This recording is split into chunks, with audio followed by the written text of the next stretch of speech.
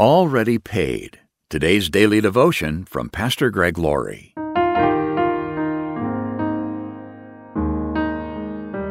Our scripture reading today is from Ephesians chapter 1, verse 7. He is so rich in kindness and grace that he purchased our freedom with the blood of his Son and forgave our sins. At the time Paul was writing his letter to the Christians in Ephesus, there were many slaves living in the Roman Empire. Some scholars believe that up to 6 million people lived in slavery at this point in history. So in the first chapter of Ephesians, Paul used the analogy of a slave that had been bought out of a slave market. He wrote that God is so rich in kindness and grace that he purchased our freedom with the blood of his Son and forgave our sins. If someone wanted to free a loved one from slavery, they could go to the slave market and pay the price. They could purchase freedom for the enslaved person. This is what Christ has done for us. He redeemed us. He purchased our freedom. And it all came about through the blood that he shed for us.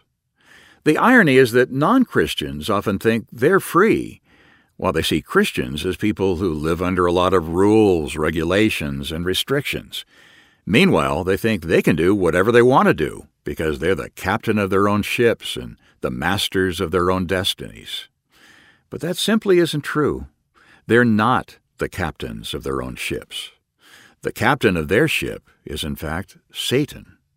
One of the greatest deceptions the devil pulled off on humanity was to convince people that he doesn't even exist, all while he manipulates their lives. Referring to unbelievers, the Apostle Paul said, "Perhaps God will change those people's hearts, and they will learn from the truth. Then they will come to their senses and escape from the devil's trap, for they have been held captive by him to do whatever he wants." Before you became a Christian, you were not free. You were a captive, a slave. But Jesus Christ came and paid the redemption price for you. That's the good news. This, of course, points back to the Old Testament, where the priest went into the temple, took an unblemished lamb or goat, and killed it, thus spilling the blood of that animal. It symbolically placed people's sins on the sacrificial animal.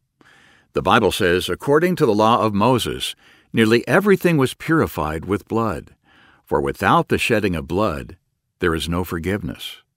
But that never got to the heart of the problem. In fact, the definition of the Old Testament word atonement means covering.